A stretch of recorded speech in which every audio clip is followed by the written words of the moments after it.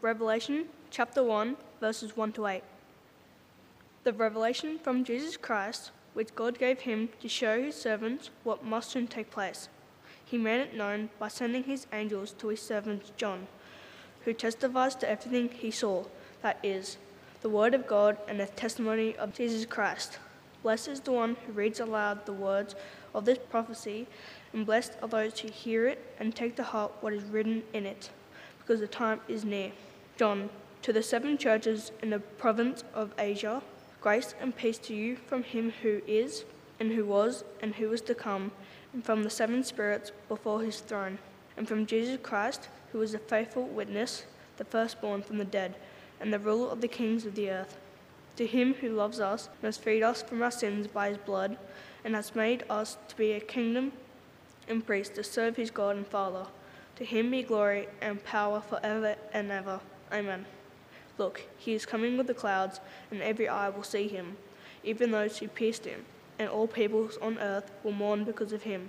So shall it be. Amen. I am the Alpha and the Omega, says the Lord God, who is, and who was, and who is to come, the Almighty.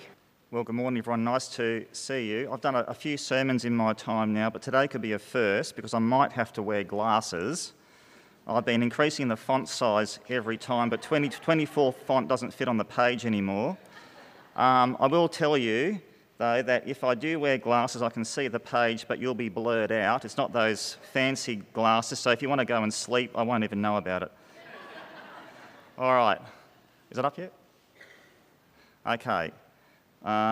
So we're a week away from Christmas, where we look back in time to the birth of the Lord Jesus, and our minds turn to Christmas, typical Christmas things, but today we're going to flip that around, and instead we're going to look at an event to come, which will be the second coming of Jesus. And I have 3 yet points for that, but let me start with a prayer. Father, as we come to Christmas, where we look back in time when you sent your Son as a babe, today we look to the future, to an event that is yet to come, the second coming of your Son. Please help us to have open eyes and minds to hear what you have to say to us today. In Jesus' name, amen. Right, so the first yet statement, first of 3, is that the second coming of the Lord Jesus is predicted, yet it will be sudden. Let's have a look at the predictions or the prophecies that occur many, many times in the Bible. So Jesus, he said, I will come back. Big statement, I will be back. This is not it, I'm coming back. And when I come back, I'm going to take you, faithful believer, to be with me where I am. That's a promise. And then in Thessalonians, the Lord himself will descend from, he's going to come down, because he went up, and he's going to come down again, and he gave a warning. He said, behold, I'm coming soon. So the first coming of the Messiah was, we know, predicted in the Old Testament. In Micah, we learn that the ruler of Israel will come from Bethlehem. And Isaiah tells us that the virgin will conceive and bear a son named Emmanuel, meaning God is with us. And in Isaiah it says that God's righteous servant will justify many. And there are many other verses that allude to the first coming of the baby Jesus. And these prophecies, of course, were fulfilled in the birth, death, and resurrection of the Lord Jesus. And the prophecies all came true. Historical fact. But the second coming, that's yet to come, has also been predicted. So I'm starting off with part A of yet one. The second coming is the yet to be fulfilled prophecy. It's going to be the final instalment in God's phenomenal and massive plan to rescue his people. And if you look at the Bible, God's got this calendar of events, right? Like create the world, tick, that's done. Create human beings, tick, that happened, Adam and Eve. Then we had the fall, but soon after that, another big event we often overlook is this proclamation that God's got a rescue plan in Genesis 3, right? That's the proto-evangelium we learnt from John last week. Tick, that was proclaimed, I'm coming. Fast forward in time, hundreds, thousands of years, we learn that this Messiah, now we know, God doesn't say at the start, but later on he says, this rescuer is going to be born in the town of Bethlehem. Declaration, tick, that was announced. And a bit time later, another proclamation, he'll be pierced for our transgressions in our sight, tick. And then he was born, tick. Crucified, tick. Rose again, tick. So in God's calendar, timeline calendar of massive events, they're all done except one. The second coming is predicted, but it's not yet ticked off. But it's on its way. It is coming. It will happen. It's unavoidable. It's unstoppable. And God's final box will be ticked. So we know it's coming because we've been told over and over and over again. Apart from being predicted, though, we know it's going to be very, very sudden. For in those, and so Jesus likens the unexpectedness of his return with that of the flood back in the Old Testament. And you can see there, right up until the flood, people were just going about normal life, just completely oblivious to what was about to unfold, this catastrophic flood that encompassed the whole earth. Normal daily activities, they're drinking, eating, finding a spouse, here and now focused on life back then. And if you fast forwarded to today, you can exchange those things for 2023 things like, having investments, career progression, social media fixation, studying, making the house look perfect, stressing about what to wear, worrying about Christmas Day, normal daily things, right? But so too will it be when Jesus comes again. It's going to be instantaneous, without warning. It will be sudden, but it won't surprise us followers of him. We've been told over and over again that this will happen. Don't be surprised or shocked. Non-believers, though, remain completely unaware. So, yet number one is it's predicted, but it will be sudden. Yet number two is the second coming of Jesus will be global, yet individual. Look at this Bible verse. Immediately after the tribulation of those days, the sun will be darkened, and the moon will not give its light, and the stars will fall from heaven, and the powers of the heavens will be shaken. Then will appear in heaven the sign of the Son of Man, and then all the tribes of the earth will mourn, and they will see the Son of Man, listen, coming on the clouds of heaven with power and great glory. So this second coming will be global. That's the first thing. When Jesus comes again, it's quite miraculous when you think about it, he will appear all over the earth at exactly the same time. It's so clear from this.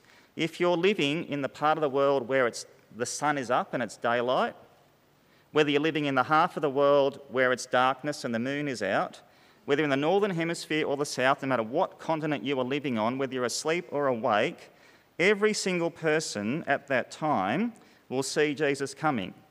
That is a cataclysmic, God-only event that is absolutely going to take place. Every person will experience this never-seen-before event at exactly the same time. It's going to be phenomenal and cataclysmic. Stars will fall.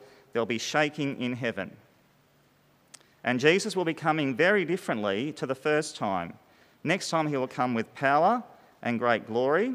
I remember singing a song when I was younger called, remember The Servant King? By Graham Kendrick. I'm going to put the words up because this is quite a contrast to what I'm talking about. This is a Christmas. It's like from heaven. I'm not going to sing. Don't worry. From heaven, you came, helpless babe. Remember, you know the song? Entered our world, your glory veiled, not to be served but to serve, and give your life that we might live. So you came, helpless babe. Right? That's the first coming. That is not the second coming. The first Jesus was a helpless babe, couldn't walk, couldn't talk. He came not to be served, but to serve. Round one. Tick. That's done. Typical scene, isn't it? Nativity scene. Cute baby. Everyone feels good. Everyone's smiling. Little baby's there. Lovely. Feel good. That's not what's going to be like. No way. This is what it's going to be like. I saw heaven standing open, and there before me was a white horse, whose rider is called Faithful and True. With justice he judges and wages war. His eyes are like blazing fire, and on his head are many crowns. He has a name written on him that no one knows but he himself. So it's not a baby that's coming the second time. It's a rider on a horse. He won't be helpless, a helpless babe. He's coming to wage war. Babies don't wage war. And his eyes the next time will be like fire because he's furious. And he's coming with many crowns, which are symbolic of his supreme and unparalleled authority. The first time, many did not recognise his divine authority, but all will know exactly his authority when he comes again. He is dressed in a robe dipped in blood, and his name is the Word of God. The armies of heaven were following him, riding on white horses and dressed in fine linen, white and clean. The armies of heaven will follow him dressed in fine white linen. Hey, I've got a question for you. Can you think of an army anywhere in time or in the world where the soldiers wear white linen uniforms? No, there are none. What do soldiers wear? They wear armour, hard, isn't it? Or they wear camouflage so they can't be seen. Not God's army. They wear soft linen, pure white. They won't be trying to hide and blend in. And white stands out for all to see, and the white linen won't get dirty. Don't be deceived. Don't think that this is some final cataclysmic battle between the forces of good and evil with angels slaying demons. You know those historical movies where you see this panoramic scene, and on one hill there's this massive army, on horses on one side, and they're on horses and they've got swords, and then there's a little valley, and then the other side, on the other hill, there's this another equally enormous army with thousands of soldiers ready to go. And the camera seems to pans across, and there's silence, waiting for some general to give the call to charge. And there's this, they're all the same, aren't they? This silent, who's going to go first, And then some general goes charge, and then they go, "Yeah," and they all scream and they run at each other, and they slay and stab and behead, and and it goes on for hours and hours, and then at the end, there's this silent scene and there are all these bodies on the ground. It's not going to be like that, I can assure you. It won't be like those historical movie scenes. This is no battle because there'll be no fighting. It'll be instantaneous. He's going to come in an instant, and this will be over in an instant. Blink and you'll miss it. Coming out of his mouth is a sharp sword with which to strike down the nations. He will rule them with an iron sceptre. He treads the winepress of the fury of the wrath of God Almighty. On his robe and on his thigh he has this name written, King of Kings and Lord of Lords. And when he comes the second time, his fury will be totally unleashed. There'll be no opposition. The first coming, Jesus was tortured and put to death. Now it's the reverse. The first time he came to serve, next time he will be served. The first time he came to be put to death, the second time he will put to death things. Make no mistake, this event is coming. It'll be joyful, yet horrific. It'll be joyful for the true believers, for those who have been faithful, not perfect, but genuinely and heartfully done their best to serve the Lord, confess their sins, acknowledge that they are nothing without him, and worship him. When he comes, he will collect us and will be spared God's raging fury that will be in his eyes. And the sword and the fiery eyes will not be directed at those who truly follow him, and will be instantly changed. No more in our mortal bodies, our residence will change also from this temporal worldly existence to our eternal dwelling to experience exceeding joy forevermore. Yet it'll be horrific. He is coming with the clouds, and every eye will see him, even those who pierced him, and all peoples on earth will mourn because of him. So shall it be. Amen. We had that in the Bible reading. Well done this morning reading that. The nations will mourn. The Greek word here for mourn appears only one other time in the whole Bible. It's when the people are standing around the cross and Jesus is crucified at the end of his earthly life, because you don't come back from crucifixion normally. And the people are mourning because they know that he's about to die. And many will mourn at the second coming because they'll be filled with utter regret for not having turned to the only one who can save. You mourn something that's lost forever. You don't mourn for anything else. You mourn for something you can't get back. And they're going to mourn because they will come face to face with the King of Kings, who will come with raging fury and fire in his eyes, and they will know, sadly, it's too late. There's no second chance, and judgment will be pronounced on them, and never-ending mourning will await them. Can you think of the most horrifying words you could ever be told in your life? I'll tell you what they are. They're not mine. Not everyone who says to me, Lord, Lord, will enter the kingdom of heaven, but only the one who does the will of my Father who is in heaven. Many will say to me on that day, Lord, Lord, did we not prophesy in your name, and in your name drive out demons, and in your name perform many miracles? But I'll tell them plainly, I never knew you. Away from me. It's a warning, isn't it, to us? What it is, it's about us being relationally grateful, I think. You want to be known? It's about being relationally grateful. Every day, not when it suits you. So these horrifying words, I never knew you, are the worst that could ever be told to you. Oh, but I said grace before every meal. No, I don't know you. Oh, but I went to youth group when I was younger. No, I don't know you. But I asked for help when I needed it. No, your name's not in my book. Warning. Therefore, keep watch, because you do not know when the owner of the house will come back, whether in the evening or at midnight, or when the rooster crows or at dawn. If he comes suddenly, do not let him find you sleeping. What I say to you, I say to everyone, watch. Don't be asleep, wake up. So then, dear friends, since you are looking forward to this second coming, eternal life, make every effort, not being perfect, make a genuine effort, do your personal best to be found spotless, blameless, and at peace with him. You can't be perfect. Yes, we make mistakes. Yes, we sin. But you can choose to avoid ongoing willful sinning. And if you're struggling with something, go and talk to Evan or some other mature Christian person you know who knows the Bible well. Confess your sin, repent, don't go back. If you're spiritually awake, rejoice and await expectantly for the second coming of our Messiah.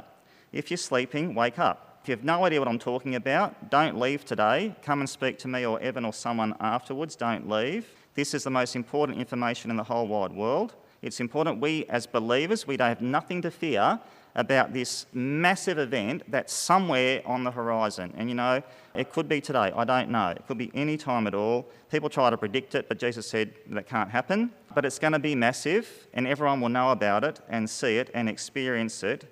It's going to be global, but also very personal. It's going to be everywhere at the same time. It's going to be joyful for us because we hold on to him. We've said, yep, this is all true. Yep, God, you're real. Yep, I believe you died on the cross for me. I acknowledge that I'm fallen short and I need your help. There's only one way out of this mess of the life, and that's you, and I'm putting my faith and trust of you, and I'm holding on to you, I'm following you, I'm staying right beside you all the way. No turning back, no turning back. I'm going to make mistakes, but I'm going to keep pushing on, running the race towards the goal. And at the end, Jesus will not say to you, go away. He will say, come in. Let's pray. Father God, thank you for sending the Lord Jesus the first time, and we ask that you would please help us to live lives in worthy expectation of his second coming, and we believe it will definitely happen. May we be not fearful, but rather full of joy, and we pray that your gospel would continue to be proclaimed to every tribe, nation and tongue, so many more will be able to be prepared for your return. In Jesus' name, amen.